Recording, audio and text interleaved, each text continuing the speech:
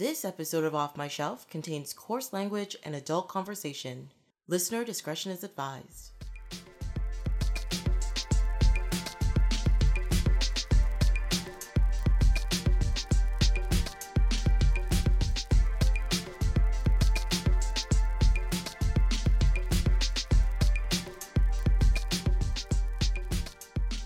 Hello, my name is Tracy James, and welcome to Off My Shelf, a podcast about movies that are, well, off my shelf, where we go through my DVDs and talk about the movies in my collection.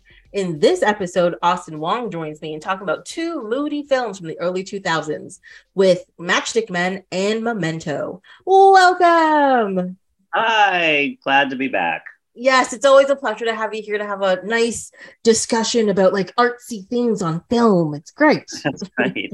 Yeah. And like one of these films that we're talking about tonight, I would say is very artsy. It's like a pretty artsy film. Mm-hmm. And the other one is not, but it was when you say, like, to be honest, after watching both of these, I am not 100% sure which one you're talking about. So it will be a surprise. Yeah, well, here, one thing I will say is, so I wanted to do this episode because Memento was one of my favorite movies, like from way back. And I hadn't seen it in years, but like when it first came out, I was obsessed because I just thought it's so clever. It's so unique. It's so interesting. And, you know, I just thought it was endlessly interesting. And, I never saw Matchstick Men at all. Like it was just the other film on this episode. So I watched it for the very first time, which I haven't done for any other films episodes. I've always seen them before and just rewatched.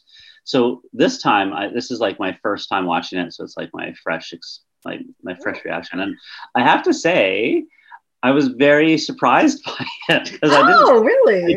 I did not. I just rented it off of, I think it was Apple Plus I used. And so I didn't read anything. And I just looked at the poster and I kind of thought, okay, it kind of like, and then it starts and I thought, looks comedy. And I thought it's going to be a con man comedy kind of thing. And it is basically, and then it kept going. But then I kept saying, where are the cons? Like it was just spending so much time with the people. And I was expecting Ocean's 11, like strategizing the whole time kind of thing, right? Oh, yeah. It doesn't do that. It's very more on the characters than the cons, I would say. And then the daughter shows up. I guess I'm sort of getting to this, but then the daughter shows up and I thought, now it's another movie entirely. Now it's like, you know, the ne'er-do-well kind of curmudgeon that now has a daughter. And now it's like this sort of sentimental comedy that's not even a con man comedy. Now it's like this sort of family comedy. Yeah. And then by the end, I was very surprised by the end. I had no idea that was going to happen. It's one of those movies that plays pretty smooth because even me rewatching it, because I've seen this movie several times, just not within like the last like 8 to 10 years. I haven't watched it. It's been on my shelf for a long time. And even like about 3/4 through, and I was like, I thought this was different. Why did I think this was? And then the end happens, like, oh, there it is. Okay, never mind. It is right. It is what I thought. Okay. But yeah, even I forgot like how much of the story is not focused on like the real goal of it, the whole thing. I'm trying not to give it away yet. But so you spend like you said, you spend a lot of time in the space where you're just like, this is not what I was expecting. I didn't expect to be here this long, you know? But the thing is, it's not boring. No. It was very absorbing. I really enjoyed it. I thought it was a really fun movie. Like, and also the fact that I didn't know what was happening or what was going to happen. And I kept resetting my expectations and I kept trying to put it into these tropes that I thought, okay, this is going to be a con man movie, and then it wasn't that, and then this is going to be one of those sort of kindergarten cop or that kind of, that's a really weird reference, but just like that kind of like The Rock is now babysitting or whatever, like that kind of movie, and I thought it was going to be that, and it's also not. It sort of is, and then it's not at all. Yeah, I mean, I think it's like because I think after Ocean's 11 came out, there were so many like heist movies that do this. I know it was technically a remake and everything, so and stuff, but it was a remake. Yeah, it originally had the Brat Pack. It was like you're talking about Ocean's 11. Ocean's 11. Sorry, yeah, no. Matchstick Men is based on a book, but it is not a remake. But like with like Ocean's 11 and stuff, after that movie came out, there was a lot of heist movies that were just these like quick, snappy, like, oh, we're doing this, we're doing this, we're doing that. And like, you know, something is happening. And the whole point is this thing happening. And you have to see this thing happening. But this one, it's just like something's happening, but they don't pay attention to it at all. Yes. Yeah. And that's the genius, because the movie itself is like a long con, right? It totally subverts your expectations. Like it in itself is the con more than the cons that we expected to see. Yeah, like Ocean's 11, those type of heist movies, it's almost like, what's that word? It's like competence porn, right? It's just like they're so good at it. You just want to enjoy them executing it perfectly and with such precision and everybody falling into place, right? It's like, but this was totally not that. Well, I think that's the difference between like a con man movie and a heist movie. Like there's definitely cons in a heist movie because you have to, like, especially with something like Ocean's 11, where you have to make certain people believe things for your heist to work. There is a con involved in it, but it's not really about the con. It's about if they get the score at the end. Whereas I think a con man movie is about the characters and how they use themselves to do something different, right? I think I don't think I'm explaining that correctly because I think I've explained it exactly the same way, but in my head, they're very different things. No, I agree. I mean, a con, like a heist movie is more like, I mean, it's like one big con, but it's almost like a con, I think, is a confidence game, right? Like you're trying to win the confidence of someone and then rip them off. Whereas the heist, there may be a con involved along the way, but the heist is really kind of more just sneaking in and out and trying to find the way. It's cat burglary, you know? Yeah, it's like trying to, how do I beat this safe? Or how do I get through this room kind of thing? Exactly. And this movie really does, you know, gain my confidence. And I'm like, here you go. And then the end happens. You're like, no, it's a whole thing. I know. I didn't even know how I felt about the ending because I felt so. It's such a funny way. Like, I mean, it makes sense when you watch it as a whole, but it's sort of disappointing in the moment for some reason. Here's the thing that's interesting about movies like this, because it's like basically it's a black comedy and it's anti-heroes, right? Like, you know, Nicolas Cage is not really a good person. Like that's one of the jokes. Like, you're not a bad person, but you're not really a very good one. Exactly. Right? Yeah. And it's true, right? And so, I mean, when he says, you know, I don't feel good about my job. Like I'm a con man and I'm preying on the poor, the fat, the weak, the people that I can swindle. And, you know, he knows that he's wrecking all these people's lives and he feels he has a bit of a conscience about it, a bit, right? But he's not stopping is what the real problem. He's not stopping. And so at the end, which I guess, I don't know if we don't want to talk about the end, but I mean, what happens to him at the end, it's a bit of a comeuppance, right? Because it's sort of like it's happened to him. And then, you know, it's hard to know how bad you should feel about him because it was ill-gotten anyway. So but the very, very end of this movie, I liked so much because it's kind of a happy ending at the very, very end, right? It is, yes. Like basically, are we talking about the ending or are we trying to? Yeah, no, we can talk. I just didn't want to get to it too fast. You know what I mean? We can talk about the ending. It's fine. Well, I won't even talk about the twist yet, but I mean, but the very ending, and anything could have happened to bring him to this point, but the very ending where he basically gets out of the whole con man game and he's an honest man and he has, you know, maybe a shitty job, but he seems fine with it. But I love that he seems genuinely happy. And at the end, he's with this new woman that they showed through the whole thing who also has an honest job and she's pregnant. And it was clear through the movie that he really, really enjoyed being a dad, right? Like that was something that he wouldn't have realized had this other thing not happened, right? Like it was sort of thrust upon him. And then with his daughter sort of showing up out of the blue, and then he did really realize he really loves being a dad and wanted to be a dad and everything. And so I feel like it's a very happy ending for him because he's an honest man and he seems genuinely happy at the end and he's getting the life he wants. Well, I actually think that is part of it, but I also think because he has OCD throughout the whole movie and like intense like tics and all that kind of stuff. Tourette's almost. Like. Yeah. And at the end of the movie, that's all gone essentially. Yeah. And I think the big reason for that is because I think the daughter coming into his life allowed him to realize he needed to be himself or be able to be himself around somebody. And as a con man who lives alone because of tragedy that happened before with his ex-wife or whatever, which the movie doesn't really get into. You just know they fought a lot and they separated. That's all you know. But he needed that companionship to be himself. And at the end, yes, when you see that he's happy now and he's got this woman in his life who's pregnant because he figured out, like, he's like, I could be a dad. I could be a good dad. But also he has somebody he can be himself around, especially now that he has like a regular job. And but it's a sales position. So essentially he gets to use all his skills that he learned as a con artist in a legitimate way. Exactly. No, I agree. Didn't mean to interrupt, but like, yeah, even in that one scene where you sort of see him doing his job, like he seems pretty happy about it, right? Like his boss seems to like him and he's eager to get up and start talking to the customer or whatever until, you know, he finds out who customer's with. But I mean, up until that point, like you can see that he's actually probably pretty good at the job. Yeah. And just to follow your point about how all of his symptoms, like the Tourette stuff and the OCD are gone. I mean, the one thing that you know, pseudo therapist did do for him is like said, you know, I gave you a placebo. You don't even need it. Like that was actually true, right? He said it's not actually a condition. It's more your conscience. So inadvertently, that guy actually gave him good advice. And the funny thing about that is that at the end, you realize he was giving him the placebo because he wasn't a real doctor, so he couldn't prescribe him anything.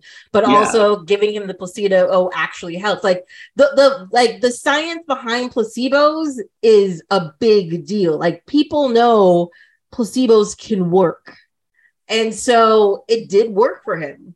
It did. I mean, it did. Yeah. So it really like. As you said, inadvertently, they helped him. They took a lot of his money, but they helped him a great deal with the rest of his life. They did. And like, it's kind of a strange long con to do, but I mean, I kind of loved when you think about it, like, you know, he puts the therapist there just to mine him for secrets. And then he uses that family secret to try to create this con or whatever. Right. It seems like a lot, but I mean, it's interesting because it actually does help him work through his problems, and it actually solves his life ennui in the end. Yes. All. My one question about this whole thing is that, so one of the things that triggers this long con is the fact that his therapist disappears, right? Or the random man who prescribes him pills disappears. I don't think he was a therapist. He was just like a guy giving him drugs illegally, essentially. Yeah. My question is, did his partner get rid of that man, or was that man part of the long con? He was like, hey, disappear for a bit, stop giving him pills so we can start this. Or did he just like take him out and was like, boom, we can start now? You know what? That's an excellent question, because it was kind of suddenly, mysteriously, the guy disappeared, and then Nicolas Cage is frantic, and then Frank has the solution. Well, you know what? I got a guy. Yeah. Right? Mm-hmm. So, you know what? I mean, either way, that works. Whether it's a coincidence, but it does sort of make sense given how much planning Frank put into this whole con. Yeah, maybe he did take him out. Maybe that's right. When I was watching this, I kept thinking it was a bit directionless, right? Because at the beginning, I was like, where are the cons? Where are the cons? And then I was like, is this a character study? And then when it got to the daughter being introduced, and then he's spending time with this 14-year-old girl, and that, I kind of thought they wasted so much time before bringing the daughter in, because I felt like there was quite a long time before she showed up. And so part of my thought process when I'm watching this, I enjoyed watching it and everything. I thought, you know, this movie maybe could have been edited more, or maybe it was, I just thought, you know, it doesn't seem to know where it's going. But then, of course, when we find out the daughter is fake, the entire movie is a big con. And this whole heartwarming middle section is all part of this huge con. It totally makes sense, right? Yeah. So I feel like I really enjoyed it even after the fact, knowing how I was sort of played by the movie, just sort of thinking about my reactions, the way it was put together. I think it's Yeah, like I said, I think the movie cons the viewer is essentially what it is. The movie is a huge long con. Yeah, it really is, and it's true. Like, but I think it is also partially a character study, especially with Nicolas Cage's character, is that like they take so long to get to the daughter because they have to show how bad his neuroses is, which they do. Yes. But they also have to show what he's been doing as a con man as well, right? So it makes sense. Yeah. So they show us like one full small con essentially at the beginning. Then they show us all his neuroses, and then the daughter shows up. So you've got like a good half an hour, 40 minutes before the daughter even comes into play. Yeah. And I thought, if the daughter's going to be a big deal, it takes so long. And then when she shows up, all the cons are sort of on the back burner for a little while as we kind of spend time with the daughter. Yeah. So, but in retrospect, it's very well constructed. And I also thought it was interesting because I watched these movies quite close together, and they're both kind of about mental illness in a way. They are. Both lead characters are afflicted by a very obvious sort of mental illness or condition, as Guy Pearce likes to say. And I thought that was interesting too, because it was like just watching them together. Well, and also in both situations, people don't take their mental problems seriously. They essentially treat them like a joke, or that they're lying, or they can get over it. No, I don't agree that they don't take it seriously. I would say in both cases, the people around them take advantage of their condition to get what they want, right? So in Memento, the other two characters basically use him like a weapon. Yes. And in Matchstick Men, he uses his condition to get him a therapist and get him on pills, and basically that's how he uses his condition to find the information to screw him over. Correct. Yes. Agreed. Yes.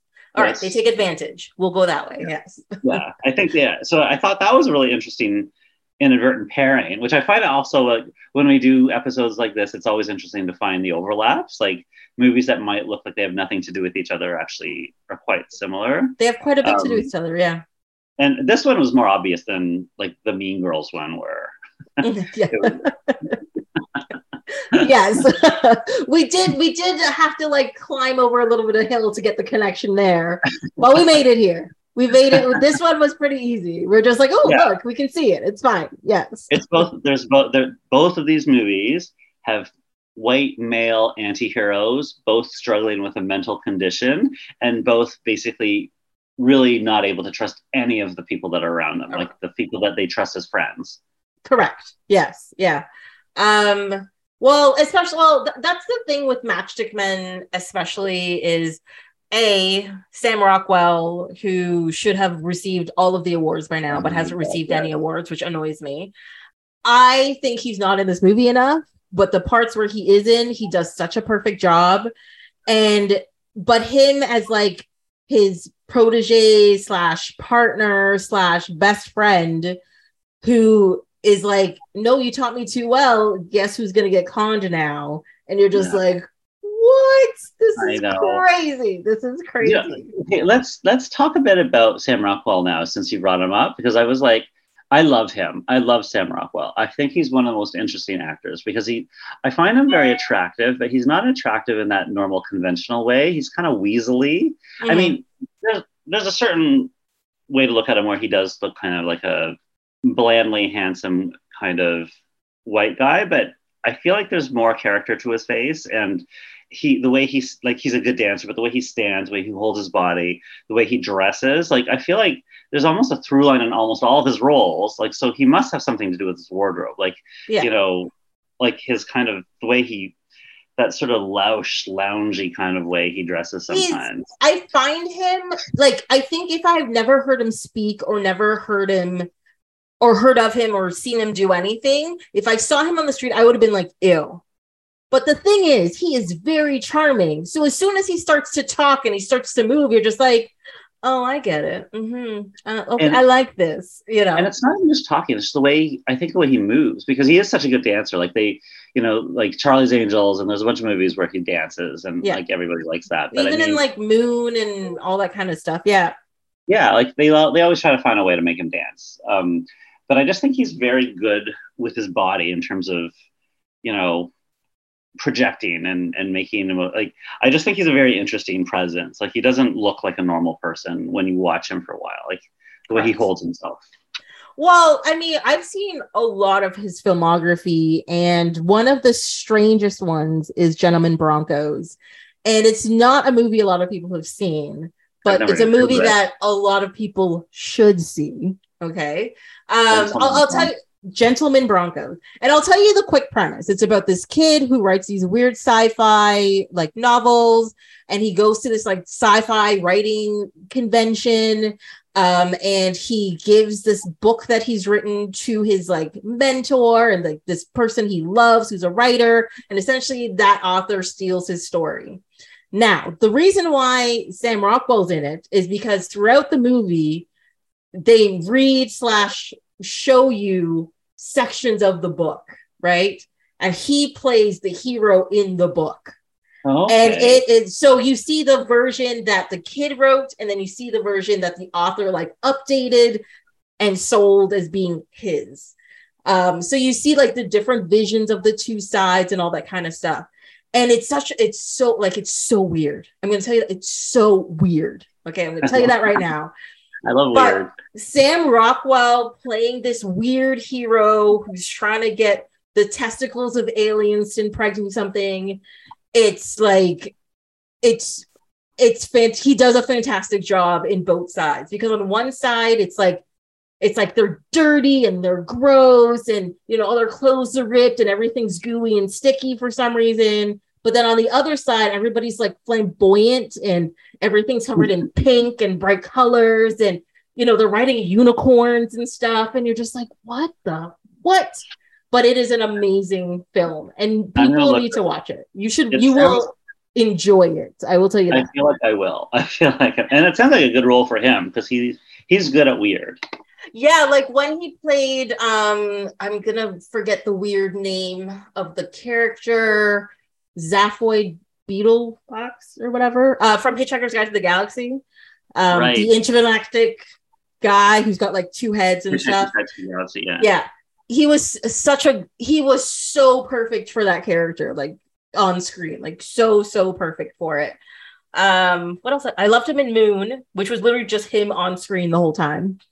I think he did. I was just trying. Yeah, Moon was really cool too. But I think he did win an Oscar he won it for 3 Billboards Outside. Oh, did he? I didn't see that movie. I really should get around to watching that one. Yeah, I mean, he's pretty hateful in that movie. I have a problem with that movie. Oh, okay. We can talk about that another time, but I'm glad he got an Oscar because he does deserve it. Okay, so quick little blurb. Why do you hate that movie? Because it's another movie about racism, and it's like, I don't know. I feel like Sam Rockwell's character gets an undeserved redemption. That's okay. Basically it. That's basically it. I understand that completely.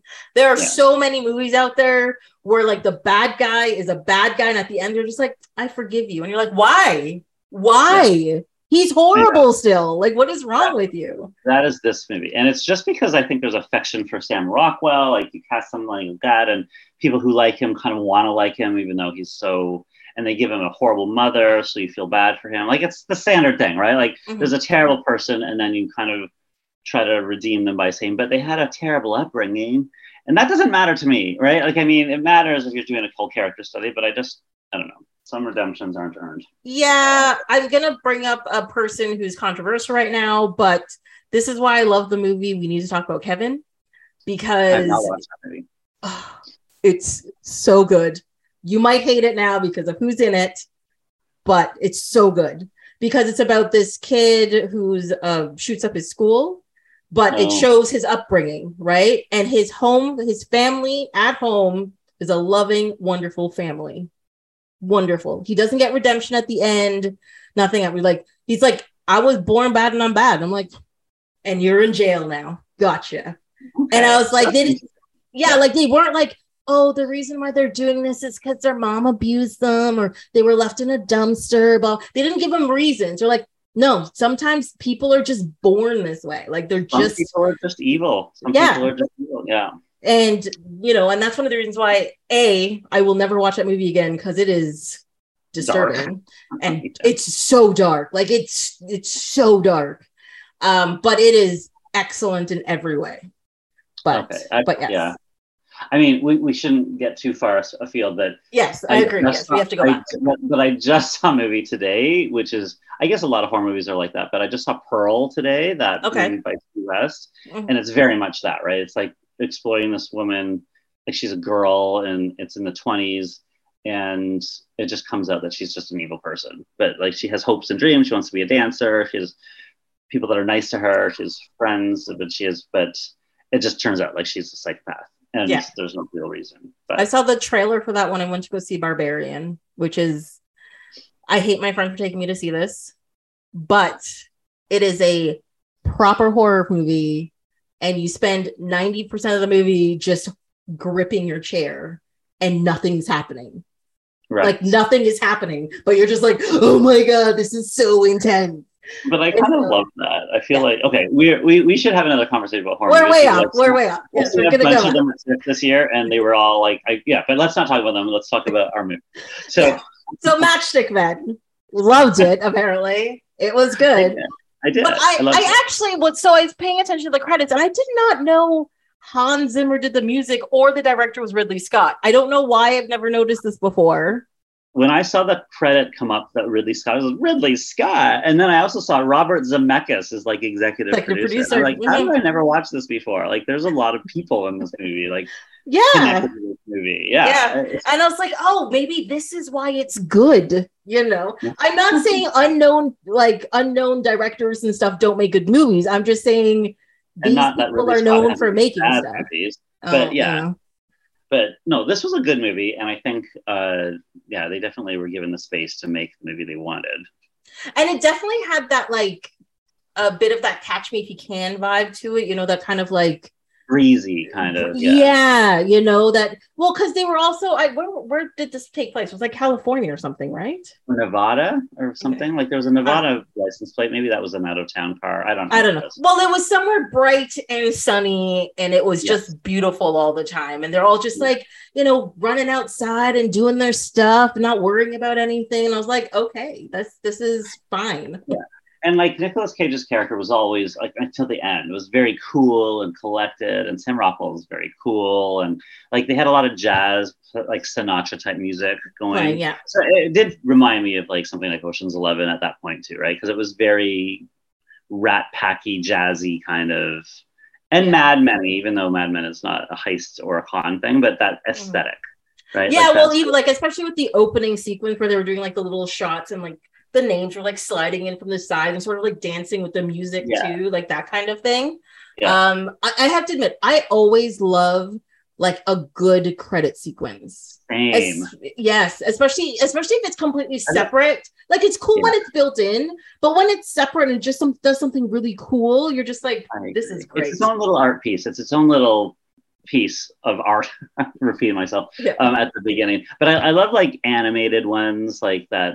You know, what is it, Anatomy of a Murder or whatever, like some of the classic animated ones from the old times. Like the 60s and 70s, Yeah, and even like Catch Me If You Can had a fun opening credit sequence.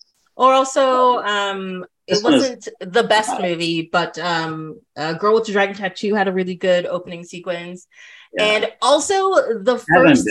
Seven had a really good opening. Oh, sequence. Seven has a really good one. Yes, that is correct. Also, the first Kingsman movie, that opening sequence is killer. I know it's a weird one to pick up, but it's a really good one. Maybe I'll need to revisit. I've watched the Kingsman movies. I just don't remember very well. Yeah, it's got a cold opening, then it does the opening sequence, but then also the end of the opening sequence goes into the story, directly into it as well. And it's just done very, very well, is all I'm saying. And then of course there's like just James Bond movies, which I just love. James Bond are classic. Except for the Madonna one. That one was really bad. when they were fencing and stuff. I couldn't do it. I couldn't do it. I don't remember it. I like the song. I don't remember the opening. I don't remember. Okay, I'm just going to throw in one opening sequence from a TV show that I think is really cute. Have you watched the show Severance? Yes, I have. Well, I've only watched one episode. Never mind. Oh my God, it's so good. That show is so good. You need to watch the whole thing. Yeah, no, I literally just the other day I got access to watching it and I sat down and watched the first episode, and I really liked the first episode, don't get me wrong. It was just very heavy and I just needed like a day or two, and I'm going to go back to it. I am going to watch the whole thing. Based on the first one, I think I'm going to watch the whole thing. I think it's a pretty incredible series. Yeah, I think Apple TV is finally putting out things that people want to watch, which is good. Yeah. It's just, I don't have access to most of it, so I haven't watched a lot of it. Like I haven't even watched the football one. I don't know. Ted Lasso, yes. I like Apple Plus, but I mean, I think the content stuff that they're doing now is like they have some really good shows, but there's not enough content on there. Like I feel like it's the emptiest platform. Yeah, because they're not buying more stuff to put on there. They're making all of their stuff. So it's going to take a little while for their things to like build up. Yeah. Whereas most other platforms were based on things that already existed and then they added to it. But we're having the same, like they always said streaming is going to be different. It's not going to be like cable where you got to buy packages and to get all the different things. It's turned into cable. It's turned into cable. That's it. It kind of is. It really is. So back to the movie. So how old was Alison Lohman when she was in this movie? Because she was 24. She was 24. Yes. Okay. Well, because one of my first notes was she doesn't look 14. And as the movie, and I looked up her age, she was 24. And I was like, is that why part of the heist thing? And then throughout the whole movie, again, because it took so long, I was like, no, maybe she is supposed to be 14 in the movie. And then, of course, you get to the end. But yeah, no, she was 24. Yeah. Okay, so that's interesting because like I did not know how old she was, and so I bought that she was 14. Like I can't really tell how old people are, but I'm also like my age radar is off because I watch shows like Riverdale and Pretty Little Liars. I watch all of the teen shows where everybody on the shows is played by people in their 20s and they're all supposed to be in high school. So that whole age inappropriate casting is kind of I'm immune to it now. Like well, because you have to accept it to go along with what's being shown in front of you is part of it. I accept it so much that I didn't blink when I saw her. I just thought but I did wonder at the end because she obviously was looking a lot older at the end. So, but I thought it's pretty good casting though. I mean, she has a very slight build, which, helps. Yes. Helps. Yeah. And she wore a lot of like looser tops and like looser outfits when she was playing the young 14-year-old. So then as soon as you saw her as like the adult, she's still wearing form-fitting and has like a full face of makeup and different hair. And you're just like, oh, you're an adult. Okay. But it's funny too, because it means that even in the world of the show, that character is a really good actress. Yes. Mm-hmm. Yeah. Like it made a person who looks for cons not pay attention to a con. Like it didn't trigger anything in his head. But like something's wrong here. Yeah. But also it might be because he's not used to being around 14-year-old girls. And he's like, well, I guess this is how they act. So how did you feel about the way he forgave her at the end? I honestly don't think he should have forgave her. I honestly would have just been like, yeah, she stole all my money, by the way. I mean, you can't have if it was like if Nick Cage was a woman, she probably would have hit her. Yeah. But it's like, you stupid bitch, oh my God, you took all my stuff. But I think one of the reasons why he kind of forgave her was A, he was in a good place in his life, and B, she was like, well, he screwed me out of all of the money too. Like Frank screwed her out of all the money too. I didn't get anything. All of it. Didn't get her fair share. Share. Yeah. But I mean, I feel like, it went really sentimental towards the end. So, I don't know. I do kind of feel like he should have given her a bit of a harder time, but I get that they wanted to end on a kind of, she still calls him dad and he seems to like it. Like, I feel like, I guess they're trying to establish that even though the entire time she was conning him, pretending to be his daughter, they did like each other. Yeah, and I think it's too that in his mind she's his daughter still, because that's how he knew her, that's how he met her, that's how she came into his life. And he didn't want to know her real name. Yeah, no, because then it would change things, right? It would change. I think it would make him angry. Like, I think that anger would hit him. He's like, you're like, no, my real name is Margaret. You'd be like, oh, fucking Margaret. Like, I think it'd be slightly different. Yeah. Yeah, I mean, that part was like he was deliberately wanting to hold on to when he's like, I already know your name. And then she's like, you're right, bye, Dad. So they were choosing to stay in their roles, but yeah. But I also think that helps him stay out of the life that he was in before, because I think him trying to take revenge, or him trying to find Frank, or him doing something to her would just bring him back into that space, and he doesn't want any part of it. That's a good point. Yeah, because I wondered, is like usually in these kind of con man, like one cons one and one cons the other, and they're always sort of one-upping each other. Yeah. So as soon as he finds out, I was thinking, what's he gonna do? Like, is he gonna? And then they didn't. And then it was like 1 year later, he's just a different man. I think that was a nice way to end it for him. So he was out. So he was out. Yeah. I think they essentially this is sort of like Dirty Rotten Scoundrels, if you think about it, one con, they think it's one con happening, but the chick's got the con that's way higher than whatever they're doing, kind of thing. So, I think it works. It's just, I think as you spend time with the characters in the movie and you see how much he's grown and changed, and he, except for when he loses his money, he's already getting less angry, and he's already getting less, has less tics and all this kind of stuff. But he really loses his mind when he thinks his daughter is in danger, but then he realizes she doesn't even exist. That's when he's just like, I give up. I'm done with all of this nonsense. Because I think also too, it's him realizing what he's been doing to other people, and he's like, this doesn't feel good. I don't think I like this. And I think that was the key part too, because like when he says, I don't feel good about what I do, and she goes, why do you still do it? I feel like he kind of lets it go, because like at the end of the day, none of that money was really his, right? Every cent of that money he stole from someone else. So exactly, the fact that they stole from him, it's kind of poetic justice. Yes. Yeah. And it allows him to sort of actually, I think, earn his redemption, right? Because then he just goes legit. He gets a real job. He has a real girlfriend, and they're not coasting on his money that he stole from people. Like, he really had to start from scratch. Yeah, I think if he still, like, he was able to keep some of the money, except for like the little token that Frank left him, I think he would still be a nervous wreck, to be honest, because I think he would still be like, he'd be worried about it running out, and he'd be worried about people coming back for it. He'd be worried about like where he put it and how he hid it and blah, blah, blah, blah. Yeah. So I think it makes sense that all of the money is gone, compared to him having like, sometimes you're like, oh, I have another secret stash somewhere just in case. Like, that's not how this went. It was a reboot of his life. So he basically started from nothing. He got together with a nice checkout lady, and they're building a life.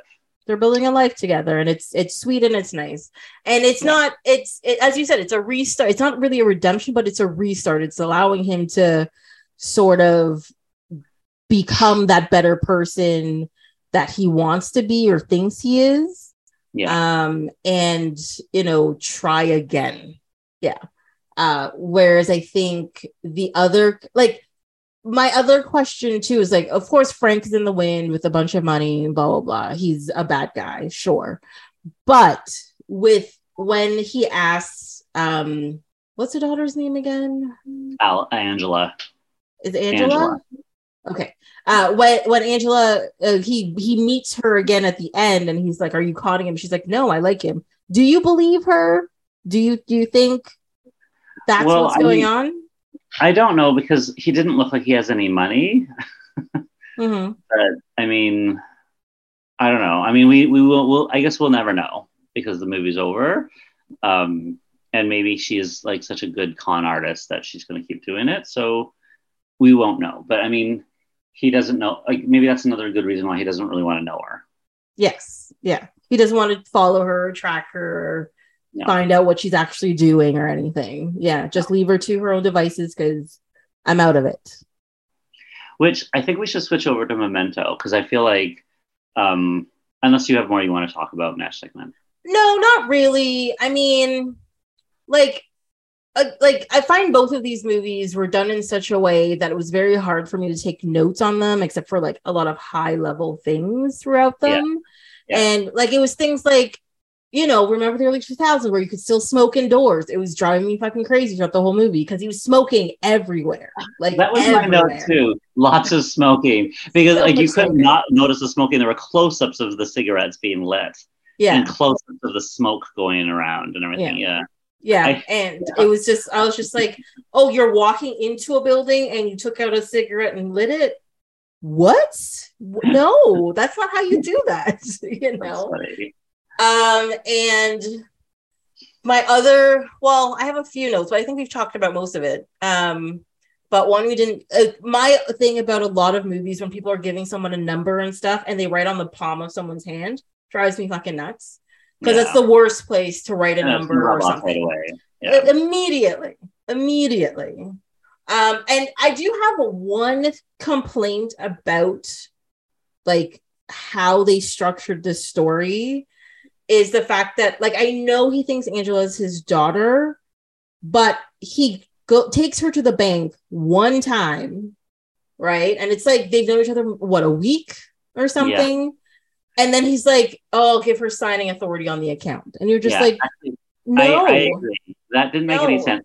When he did that, you're right. When he did that, I thought maybe that was some part of a con of some kind, but I couldn't figure out how or why.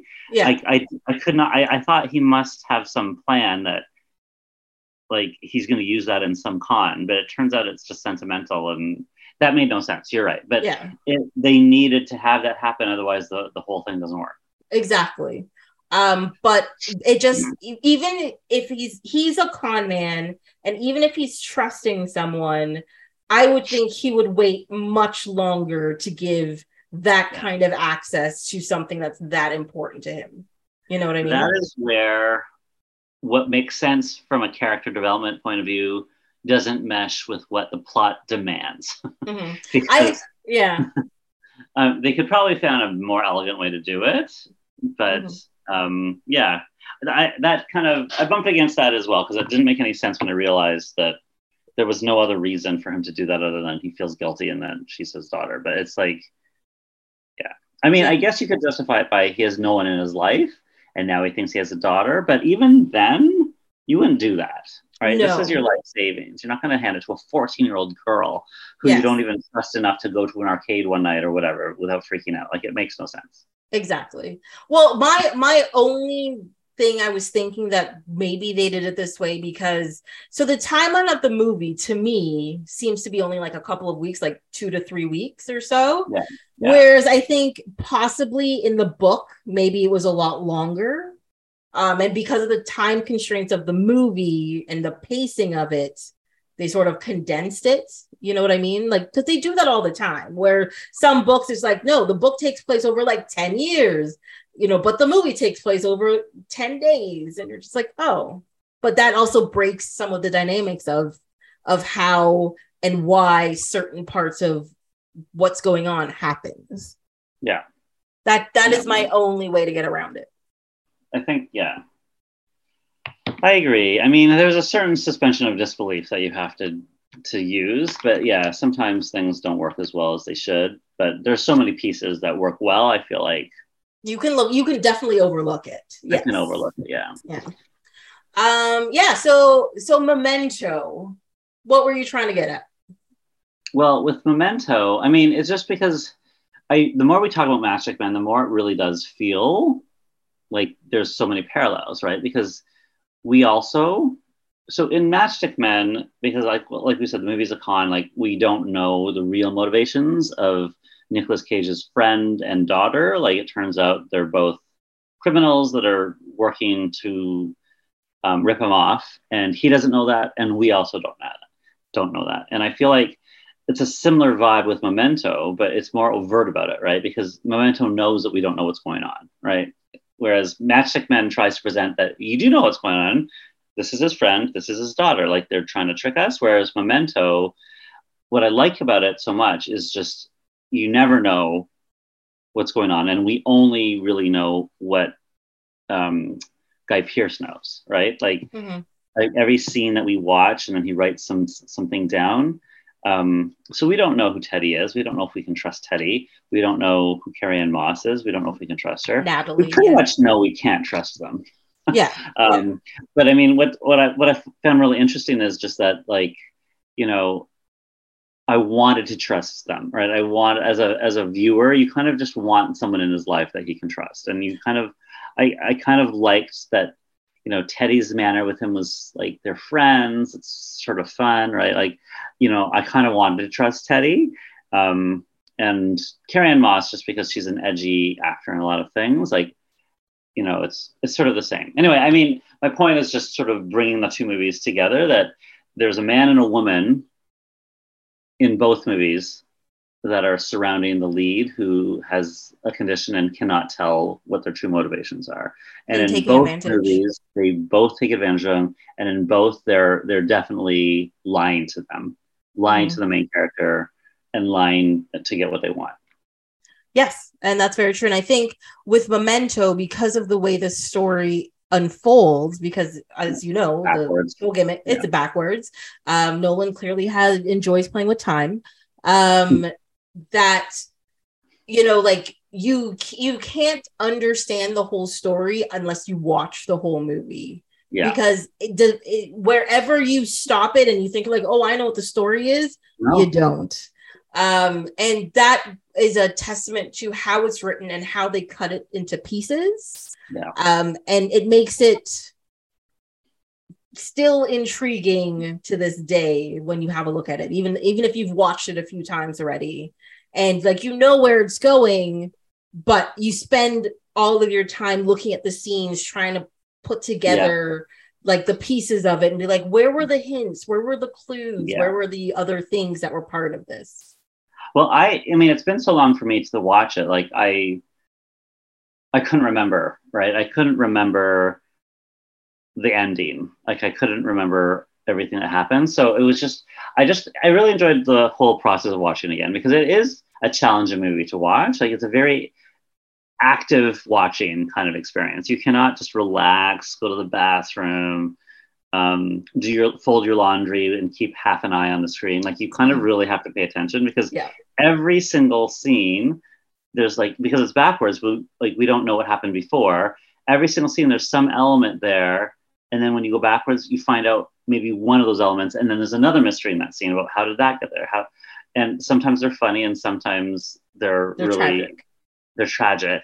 And it's just, I just thought it was like the whole movie is scene by scene, a puzzle, and putting it together. And I love that it's already challenging just because it's the backward structure. Like every scene is backwards. It's like starts at the end and then it keeps going backwards. But I love that it doesn't even stop there. There's this totally other timeline in black and white that seems to be going forwards at the same time. And at some point they're going to collide. But it's just like, when you're watching it, it's already enough of a mindfuck that you're trying to piece together all these backward scenes. And then suddenly you've got this black and white footage and you don't even know where it fits in the timeline.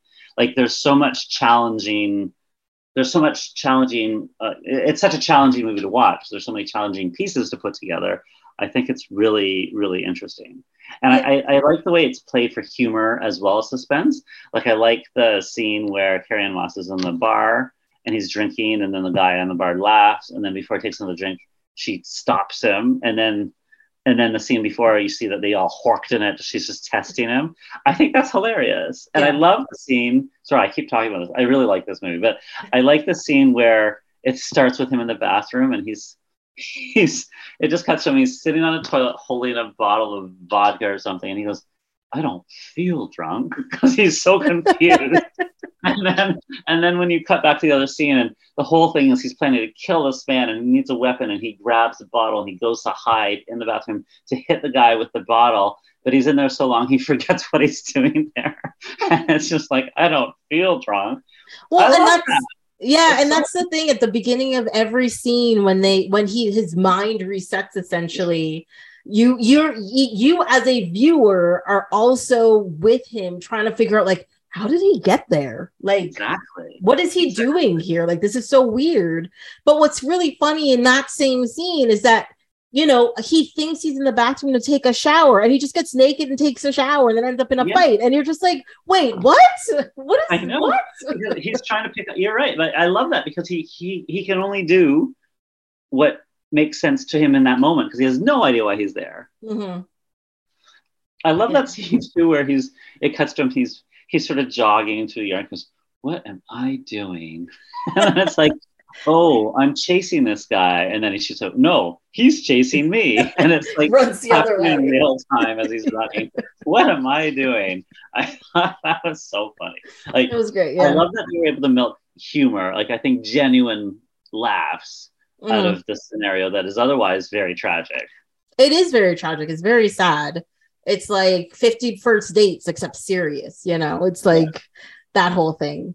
But again, another connection between Matchstick Men and Memento is that everybody in this movie is a bad person, just like in Matchstick Men. Like, even Leonard, Guy Pearce's character, where, you know, at first you kind of feel sorry for him. He's trying to put this thing together. I mean, the first scene of the movie is very shocking. Like, they get you like immediately. Yeah. But then he goes to the previous scene, and then you're just like, oh, so he's solving the murder of his dead wife. Gotcha. And then you feel sad for him. He's got this problem, blah, blah, blah.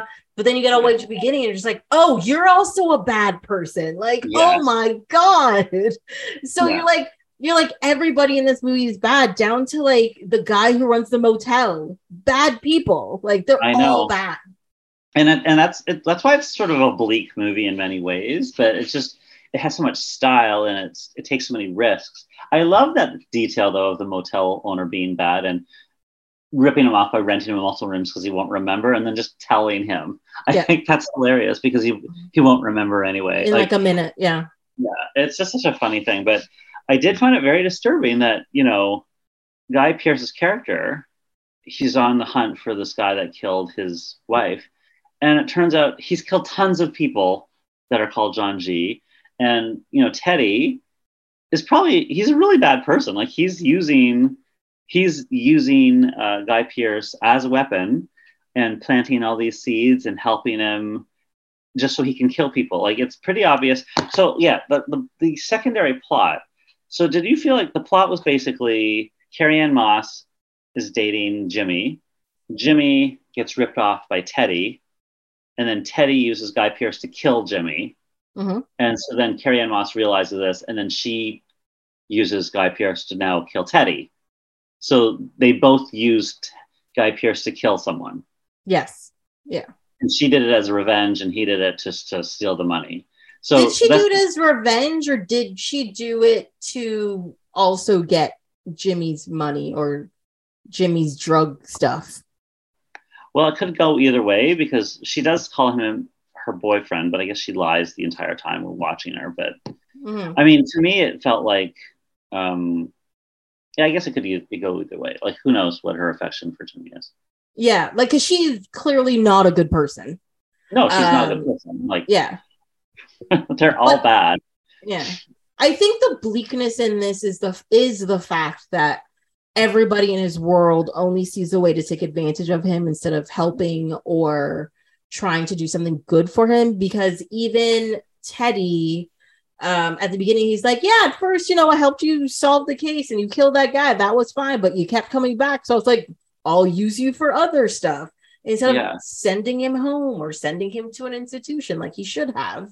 Yeah, I mean, he's very. But the other problem though is, like, Guy Pearce is bad, but he's also kind of psycho, right? Because he wants to kill this guy so badly. Like, there's a lot of other ways you could deal and process that kind of emotion, but because of that extra piece, because he is trying to suppress the memory that he actually killed his wife because of his condition. That I think it's kind of put him over the edge. Like he cannot.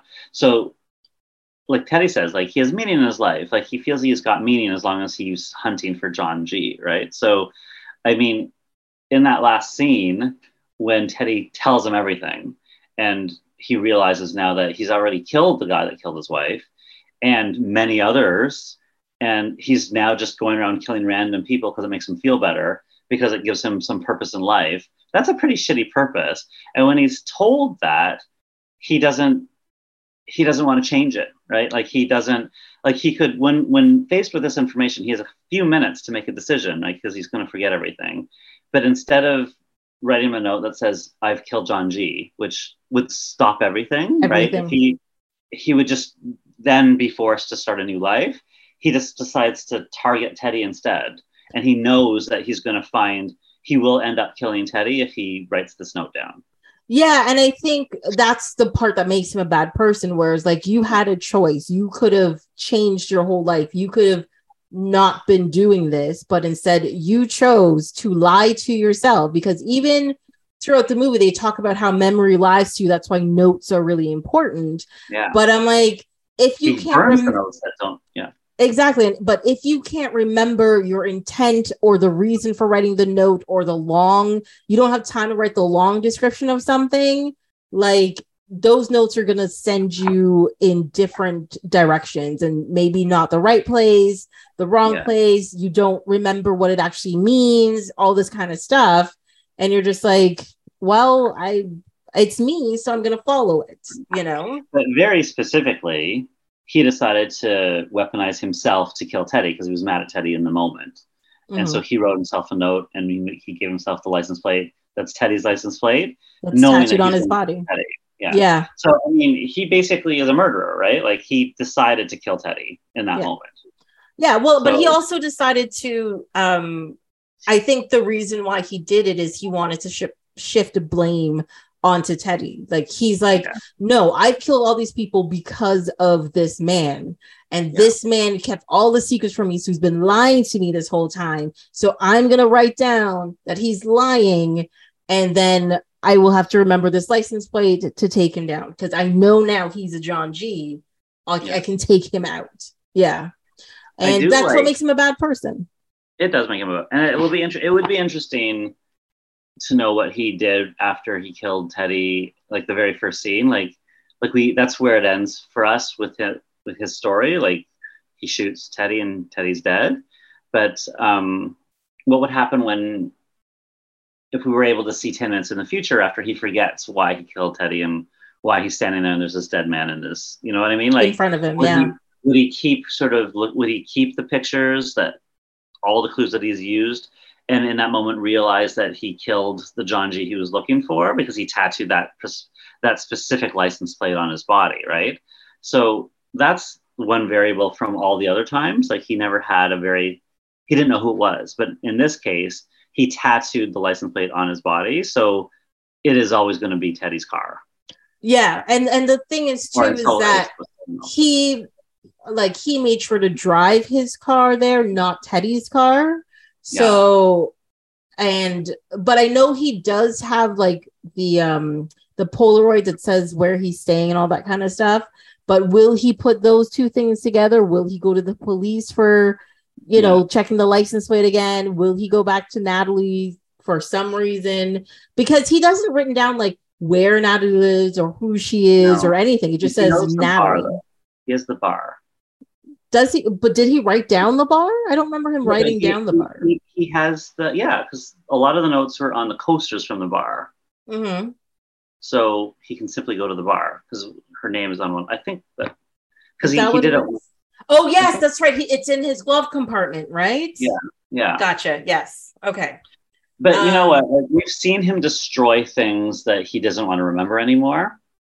Right, like his wife's belongings and all that kind of thing. So it probably stands to reason if he doesn't like that he killed Teddy, he'll probably burn all these pictures and he'll just start again and he'll find someone else to kill. Or he'll be like, oh, you know what, this license plate is wrong, and get a different license plate. Yeah, but he is going to kill someone else because given what Teddy said, like he's killed several people, and even that picture, look how happy you are, right? Like, I think he's someone that likes to do it, and he likes getting the revenge, and that's the only thing he has to live for now. So he's basically a monster. But also based on the fact that he just like he doesn't remember. Like, forget the fact that he willfully destroyed some stuff to make sure that he keeps killing. That's a very bad thing.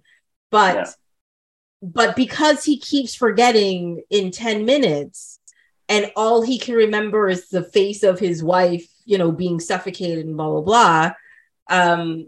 You know, maybe the motivation for him killing in like a real sense is the fact that to him, he's never found this person, and he's going to keep going because he'll never know about this person. And maybe he'll just get arrested one day for being a serial killer. Like, that's it, you know, because people are going to find bodies. They're going to be like, these people are missing. All of these people, what do they have in common? JG. I guess at some point he's going to get arrested. Yeah. At some point he will be stopped, I guess. But yeah. Let's talk about his acting though, because I feel like he's so beautiful in this movie and he's so good in this movie. But I love the choice that he makes. Like, he's like covered in tattoos. He's on a mission to kill someone. Like, he's pretty tough and rough, whatever. But I love his choice to talk in a super gentle, dulcet tone, like a very calm, relaxing tone, right? Mm-hmm. And like, and also not always be super dour. Like when he goes, "Okay, I'll wait here. I'll be here." Like he. I found it really interesting that he had a lightness to his character, even though it was very dark. And I think that helped the film a lot because the film is so bleak. Without his performance, like elevating sometimes with some of the comedy and just the way he talked and everything, I feel like it would have been a lot more difficult to get through. But I think that behavior has more to do with him not remembering what's going on than... Like, I mean, it definitely was maybe he was directed that way or it was an acting choice, but I think it was necessary for you to understand that he keeps forgetting, because if he didn't have that tonal shift when he forgot, then you'd be like, well, then he's still angry, but he wouldn't know why he's angry. So why would he be yelling? You have that kind of weird thing. Yeah, no, I'm not even really talking about him being angry all the time. It's just that I think it was like, it could have been directed away, but I think like the acting choice, that his normal speaking voice is very gentle, right? Yes. Like, it's just this very calming kind of, well, I could do it. You need to have a system. I have a system. I use routine and like, it's not aggressive, right? It's like a very calm voice. And I find it's just a really interesting choice given how driven his character is, right? Like, you know, I can see a lot of actors taking a much more intense voice or tone of voice, right? Mm-hmm. And I just think it's a really interesting choice, the way he talks about it. And when he talks about Sammy Jenkins, like, I find that really interesting too, right? Because it's like, it's a horrible story. But then he tells it in such a casual way. Like, it's so calm. It's almost, so sometimes it seems very nice and calm, and sometimes it seems kind of crazy. Mm-hmm. Well, yeah, he comes across as like manic but non-threatening, and I think it's that kind of behavior is very necessary for him to navigate the world, because I think he is manic because he's trying to find this guy who killed his wife, and you know, he's on a mission and he wants to do this. But I think if he comes across a little crazy, that people won't interact with him, or not even crazy, more along the lines of like like if he comes across threatening in any way, he won't get the help that he needs to finish what he's doing. And so him being calm, him, you know, taking his deep breaths every once in a while, whatever, and wherever he is, helps him, puts him in a place where he can interact with other people. And people talking to him will be like, "You're weird, but I'm not scared of you." Yeah. Those good. And he tells all the people, "I have this condition. I'm not going to remember you," and everything. But he says it in a very light way. Like, he's not traumatized by it or anything. Like, he says it in a very matter-of-fact way. Mm-hmm. So that people... I do find it interesting that everybody's first like interaction with him is, I'm gonna test that this is real. Like I just think it's really funny. Because I think even now, I think people would do that with the mindfulness, with like mental illness and all that kind of stuff, to be like, I don't believe you, because it's an invisible disability, right? But it's also so extreme, right? It is very extreme. That if I'm talking with you long enough, I'm going to forget that we even started talking. Or if you go away to the bathroom and come back 10 minutes later, I will forget that I ever met you. Like, that's a very extreme thing. I would want to test it too, because it seems crazy, right? It seems crazy. Yeah. But yeah, I actually think it's a very horrifying condition. So I thought that the movie 50 First Dates, I just couldn't get into it because the whole thing is so awful. Like, it's a romantic comedy, but even at the end, she has to relearn who he is every single day, and he said all these notes, but it's always going to be that same day every day. Well, my thing about the end of that movie is when he comes out on the boat, they have a daughter. So imagine waking up and you're 9 months pregnant and you're just like, what is happening? Or like you wake up in the middle of the night because you've got contractions and you're just like, what is going on? Like, I think it is horrifying to me. Like, it's absolutely horrifying. Yeah, I did not find that a charming comedy because I kept thinking, this poor lady and this poor man, like, their lives are going to be crappy. Like, it was trying to force a Groundhog Day using this as a difference instead of some fantastical, he's getting to date Andie MacDowell every day because this weird supernatural repeating day syndrome or whatever. And they just found a way to do Groundhog Day again, but with this as a condition. But I feel like it doesn't feel the same because it's so tragic for her. Well, exactly. And I mean, the first like 2 times I think I saw that movie, because it was one of the early movies in my collection and I do own it. And I like the last time I watched it was for the podcast, which was like 3 years ago now. And I watched it that time and I was just like, this movie makes me really uncomfortable. I don't think it's funny. It hit that, really that consent point. To everything. Can she even really consent to everything if she doesn't remember? Well, even the part where like they're on the beach or something and she says something about like, oh, what, it's a great first kiss. And he was just like, well, I've kissed you like 100 times. Can we do other things? And I was like, ew, no. Mm-mm. Like, it's not good. It's just not good. I was just going to say it made some money, but I don't know if that movie would be made now. Oh, no, I don't think it would be at all. No. And it's a mental illness thing, really. And it's like, I just don't think, I don't know. Maybe it would, but it just seems like the wrong choice. Well, if it was made now, I think they would do the same thing they did with Overboard and switch the position so people think it's less mean and crazy. But but still, either way, whether it's a man or a woman who has the affliction, it's all horrible. Like, it's hard to... Yeah, and they show that in this movie as well with the whole Carrie Ann Moss thing and how quickly she takes advantage of him. And, they do end up in bed together. But at the same time, you're just like, is this just because she wants him on their side? Or is this because, she can? Like, what is her motivation for this? Because she's also taking advantage of someone in a sexual manner who can't really, not defend themselves, but can't really consent to what's going on. And he doesn't know, like the context. Like, it was a brilliant scene, though, when she comes in and she says, oh, my God, I did what you told me to do. He beat me up. And we don't know if she's telling the truth. Like, we suspect, but we don't know. And then to see it play out where she's so awful to him, and to the point where he punches her, and then she just waits in the car until he forgets, and then she comes back in. Yeah.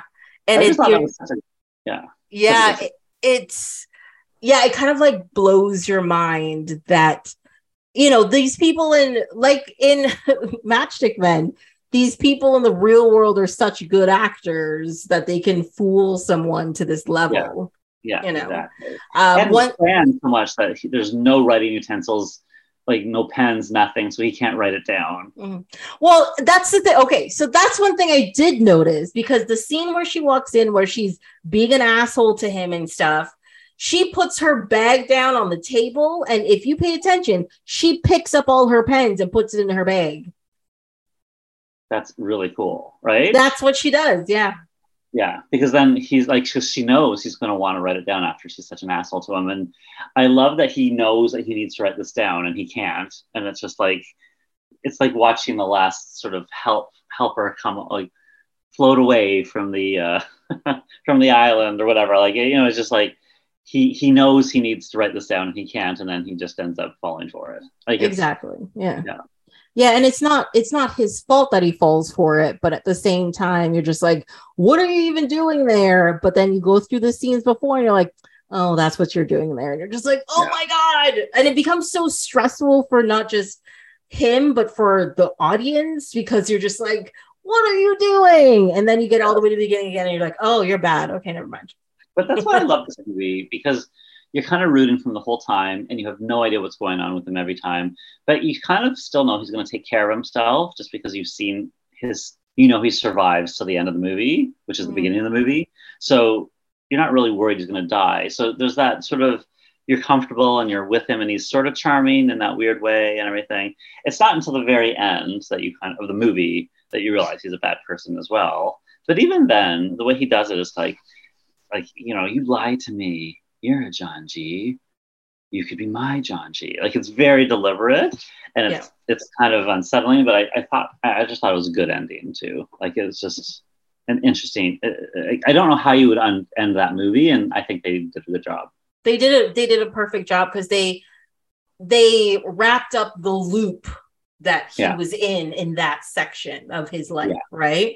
And they did it in such a perfect way. And what's really funny about it that he never wrote down or made a note anywhere that Teddy was a police officer or anything, even though he saw his wallet, he like had his wallet, he saw his identification, he knows he's a cop, but he was still like, I'm going to ignore this.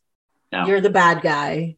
I'm not, you know, and I think, that willfulness is the thing that really like gets you at the end. And you're just like, oh, you're just doing this to yourself now. Okay. Okay. Yeah. I still think it's Christopher Nolan's best movie because I think it is. Yeah. I don't think it ages. I think the script is airtight. I think the performances are amazing. The choices and direction were phenomenal. Like the whole backward structure, the black and white with it. Like, it's such a great movie. Right. And then I feel like he had so many expectations on him when I watch some of the other movies, and everybody expects like so much, you know, I think complexity from him, right? They demand, outside of the Batman movies, which, you know, has a different set of expectations, but like movies like Tenet, right? Yeah. Or was it Inception? Yeah, Inception, right? Like, they're very, like, he's stuffing his movies now with even more concepts and more this and that and everything, but I find them weaker movies, right? Like, I mean, I couldn't even get through Tenet without, like, it took us days to get through Tenet because it was so boring. And I actually fell asleep the first time. I couldn't keep my eyes open. It was like, even in the middle of action, I was just like so confused. And then I actually like opened an explainer to sort of explain what was happening as we were watching. I shouldn't have to do that. The sound mix was awful. I couldn't understand anything anybody was saying. And then I Googled it and like, he did it on purpose for some reason. Like, it's a shitty movie. Yeah, it's because he wanted people to lean in. And I was just like, no, that's just stupid sound editing. That's all it is. That's stupid. We're going to lean in anyway if we're interested. Yeah. Don't make it so really we're leaning in because we hate the sound. Don't make us hate it. And that's why we're leaning in, because we're just trying to understand, like, even hear it. Like, anyway, like, that movie is like, it doesn't even make sense. Like, when I read and watch and I understand what he's trying to do, like, there's so many holes in the logic. There's so many holes. It does not hold together at all. It's like, you know, I think it sucks. And like, Inception is a good movie. I did enjoy Inception, but I don't think it's as good as Memento. I think Memento is way better. Yeah, for people listening, I'm nodding and agreeing to everything Austin's saying. Just saying. I realized I've just been like nodding and smiling and agreeing, and I'm like, people can't hear that. What are you doing? But yeah, no, I absolutely agree with you, and I think he has the same problem a lot of directors have that become like really big immediately. Is they suddenly have too much money and nobody tells them no, or nobody tells them cut back, or nobody's like, why don't we do this instead? And I think that's a big part of his problem right now is that he's like, look, I have this crazy high concept thing and we're going to go backwards and we're going to do these weird things and people are going to drive and blah, blah, blah, blah. And they're like, do what you want. Here's all of our money. Instead of like, yeah, that's really interesting, but why? Like just ask like 2 questions and maybe he'll fix it a little bit better. What is his next movie? I'm just Googling it now. Oppenheimer. It's called Oppenheimer. Oh yes, it's about the guy in the bombs. So yeah, the atom bombs. So I mean, that is a biopic. So that could be good. I mean, he's got skills, right? He's got skills as a director, and I think if he, maybe this one will be better because it's like it's more contained. Hopefully. I mean, when I saw the trailer for it and then he was like, Christopher Nolan came at the end, I was like, oh, that explains this trailer. Okay. I'm very worried he's gonna put it in some sort of way that is like, I don't even know, but it's just some convoluted way he's put this movie together. I know. I think he's gonna fuck with the timelines. He's gonna try to make it, more him or whatever. Yeah. I mean, the other movie that I was trying to remember, like Interstellar. Did you ever watch that? Oh, I actually did like Interstellar. I did like Interstellar. But the reasons why I liked Interstellar had more to do with the technology they used in it, because like most futuristic movies or most movies that have like robots in it, and like they're working with humans, the robots are humanoid, And I like the fact that the robots were these like just weird square blocks that just filled with efficiency. I was like, that's really cool. Their rocket ships were cool. The problem on Earth, it was about like greenhouse problems and all that kind of stuff, and like, life on Earth in general. The stuff about like there was a lot of like physics stuff, like wormholes and time dilations and all that kind of stuff. And yeah, he did talk to real physicists and all that kind of stuff to try his best to come up with like real visualizations of all these things. There were a couple of things in it that were just like, oh, we get it, just fucking go. But most of it I liked.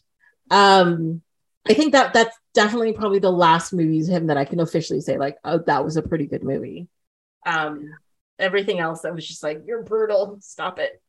I feel like I watched Interstellar once, and I remember thinking, there's some good ideas here. Like there's a story here that I can kind of understand and like everything, but I just thought it was indulgent. I thought it was too long. I thought he was trying too hard to put all these other concepts in it, and I think it distracted from the core story, which I thought was quite nice. Like Matthew McConaughey and his daughter and everything. Like, I just thought I would have preferred less of the other stuff. And that's what I think of now when I think of Christopher Nolan. He just tries to throw everything in the movie, like all the concepts, all of the stuff. Well, I think that goes back to people not saying no to him. They're just like, here's bags of money and make a thing. And he's like, okay. And you don't have those people properly telling you like, why don't you edit this out? This isn't necessary. Why don't we switch this here? Does this part make sense? Make people be able to hear what people are saying. Like, just say the words, guys. Just do it. Just exactly. So I think that's his big problem, because and I was actually a little worried to watch this because of movies like Tenet and stuff. I'm like, maybe Christopher Nolan isn't as great as we think he is. Oh my God. And then you watch this and you're just like, oh, he was good. We had a reason to be excited. Okay. No, yeah. I had the same feeling because, I think the last movie I watched of his was Tenet. And like I say, it took so long to get through. And I just thought, I loved Memento. It's been a while. But as soon as it started, I just thought, yes, this is brilliant. This is an amazing movie. Like, it's just amazing. Right. And I just think it was really hard for him to top that magic trick of that structure. Yeah, I think it was just like he started so high that he just didn't have anywhere to go. But I also think if he gets bags of money and decides to be like, no, I'm going to do something relatively basic and simple, like a dude driving around a city and something is happening compared to going into outer space and going into people's dreams and shit. Like, if he goes back to, I think he needs to go back to that simplicity, like have a high concept done in a simplistic way. I think he could do something great again. I think so. I mean, he's never going to be about simplicity. Like all of his movies have some degree of complexity to it and some kind of concept that he's trying to tease out, unless it's, you know, IP that he can't do that much with. But I mean, I feel like, you know, there's a concept there that he's always thinking, oh, what if I do a whole movie? He doesn't remember anything. And so we're in his mind, we're doing it backwards. Or what if I go in and everything is like, we go into people's dreams, but we never know if we're in a dream or reality. Like there's always some kind of hook for him. I feel like the hooks, like there's no way to elevate or pitch the hook for Tenet. It didn't make any sense, right? Well, and, exactly. That's where his concepts, like he needs to rein in his concepts. I don't want him to do just a simple movie, but I want him to simplify his high concepts. Like, yeah, make it still complicated, but in a more straightforward way, and don't layer in like 5 other complicating factors. Like make it. Yeah, and I think that's why Memento works. It's like it's a very high concept. It's quite complicated, but done in such a simplistic fashion, essentially, because you spend the whole movie just driving around in cars and talking to people. You know, the most intense part is where they're running and the guy shoots out a window. That's the most intense part of the whole thing. But it's not, it's not about the content per se. It's about the structure, right? Because it's like every scene is a mystery because we don't know why he's there. We don't know what's going on. And then the scene that we see after solves some of it, but then creates more. So the structure is the magic of that movie, right? Like the tension, the suspense, it's all because of the way he shot it. If you were to rearrange this movie, and I know that people have done this, but if you were to re-edit this movie and just make it front to back like a normal movie, it's a much less interesting movie, right? Like it's just a straightforward, there's nothing that special. It's not that exciting. It's because of the way he did it, the way he chopped it up and showed it to us backwards and layered different surprises in every single scene.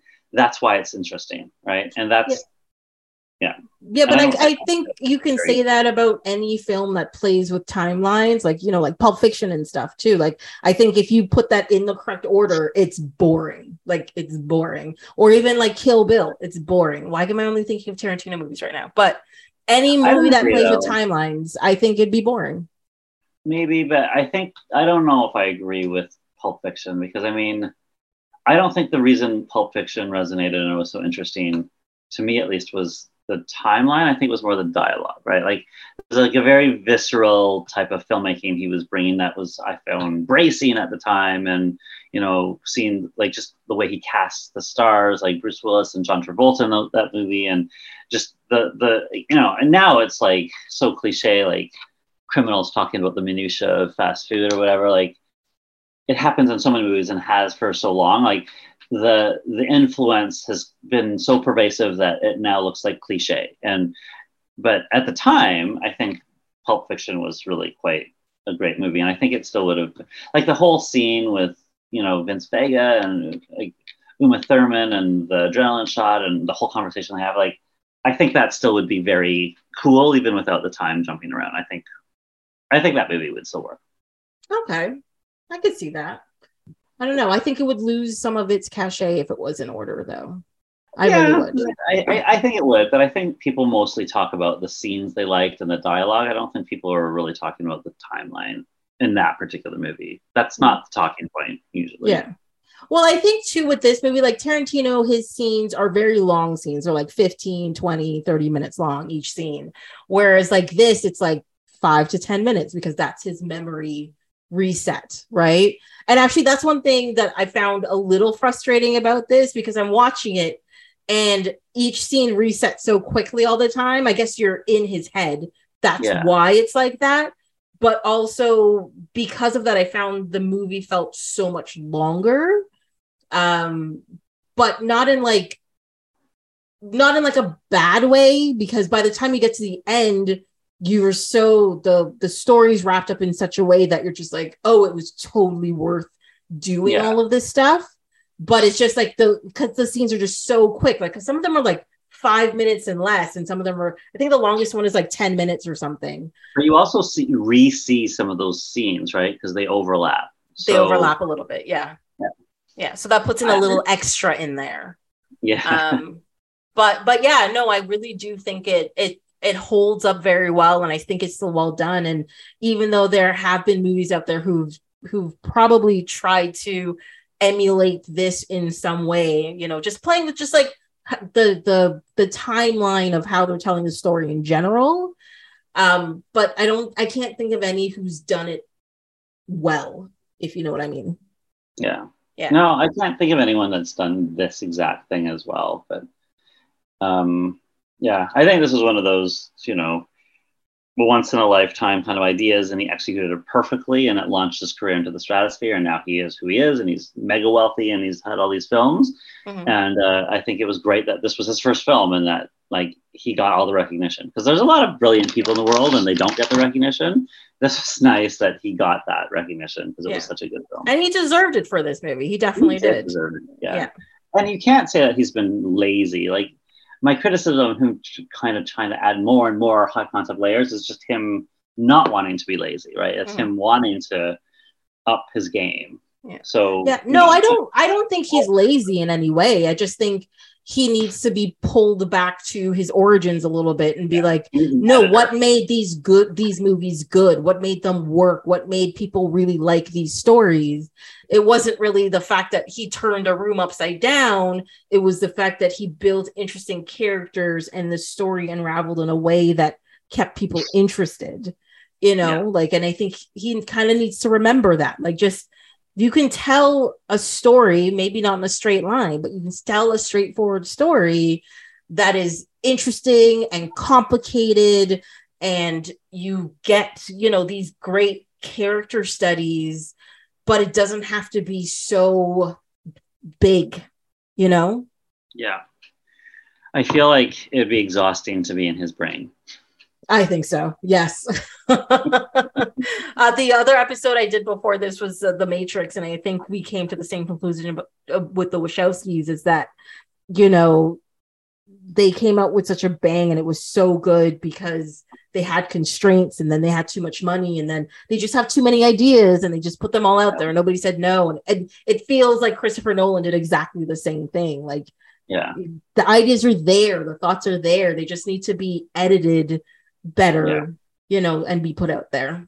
So, I mean, it's probably the human condition, right? Like you try to do more, and the more you have, the more you want to try to do, and then the more successful you are, the less people are willing to tell you not to do that. So it's just, there's so many people on that path, I'm sure. I think there's tons of people out there. It happens to writers, it happens to fashion designers, it happens to movie makers, it happens to you know, CEOs of companies, like, you know, when they get all greedy and stuff, like it happens. And I think you've worked so hard so that you can do what you want. But when you do what you want, you realize I need cutting back, or I need help, or I need editing, but nobody's there to help you do that anymore. So it can be hard. Yeah. Unless you have even more famous friends that are willing to tell you something. To tell you, like, smack you, be like, shut up. That's not what you're doing. Get out of here, you know? I feel like I actually now want to actually revisit some of his stuff, because it's also been a long time since I've seen Inception. So I might go and watch that at some point. I think it's a very much more entertaining than, The Dark Knight Rises was pretty good, but I think it's probably more entertaining than most of his other filmography, to be honest. Yeah, I remember really liking it, so I think it probably would be. I don't think it's going to be as, like, one thing I remember about that movie that really annoyed me is the whole point of the movie is to get this one guy to do this one thing, which is fine. But also they were introducing a new person into their organization that does the Inception. But then they're just like, come here, Elliot Page, you know, we're going to show you a city going upside down. Okay. And then they just did nothing with them. And you're just like, but what was the point of having this person here when you could have just had them doing the thing? But that's me. It's okay. I mean, I don't remember that well, but I do remember. I remember something about like, not all these characters were necessary. Oh no, definitely not. No, there were too many people in there for no reason. But it was just about having it look cool, I think. Yeah, I mean, that was a very cool visual. And the ending, right? The whole ambiguous ending that people have been arguing about for years. Is he awake? Is he asleep? Is he awake? Is he asleep? I remember that because it was so, it's now iconic. But I remember I really wanted to get to the bottom of it. And I think the solution was, like, I feel like Nolan and I can't remember, people gave so many interviews that someone basically hinted that it was real or something. Yeah, it was something to do with like him having his wedding ring, or like somebody being in the scene is the thing that made it real. Yeah, there was some detail. Yeah. So anyway, so final thoughts on these two movies. Are they watchable? You like them? Blah blah blah. Final thoughts. Yeah. I think so my final thoughts are, I think Memento is still a brilliant piece of art. I think it's an amazing movie. I think it holds up incredibly well, and I think anybody that hasn't seen it should definitely watch it because it's so good. And if you haven't seen it in a while, I think you should revisit it. If you ever had any kind of affection for it, I think you'd still like it. I actually just think it's a genius piece of work. And Matchstick Men, I think, was also very fun. I don't think it's as great as Memento, but I mean, it certainly surpassed my expectations. Like, watching it for the first time, I kept trying to guess what kind of movie it was, and it turned out to not be any of the movies that I thought it was. And I was very entertained. I was very surprised, and I ultimately did like the ending. So I like that too. I would recommend that too. Yeah, I think Matchstick Men may not be like the piece of art that Memento is, but it's enjoyable. Like it's worth a watch. And Memento makes me remember why we like Christopher Nolan. And I'm like, you know what? He deserved it originally. That's fine. He definitely did. I mean, he is a genius to have thought of that and to have executed it that way. So you got to give him props for it. Yes. Definitely. Agreed. Definitely. Agreed. Well, Austin, thank you so much for coming on and having this conversation with me. Thank you for having me. It's always a pleasure. Love talking to you. Yes, we always kind of stay on top. I know we went a little tangenty this time, but we usually stay on topic. Yeah. And we get really into like the minutia of stuff. It's good. It's good. Well, that's it for this episode of Off My Shelf. Until next time, you can follow along on Instagram and Twitter at ohmyshelf, or you can send an email to ohmyshelf@gmail.com. On the next episode, we'll be talking about Men in Black and Minority Report. Hope you'll be here to listen.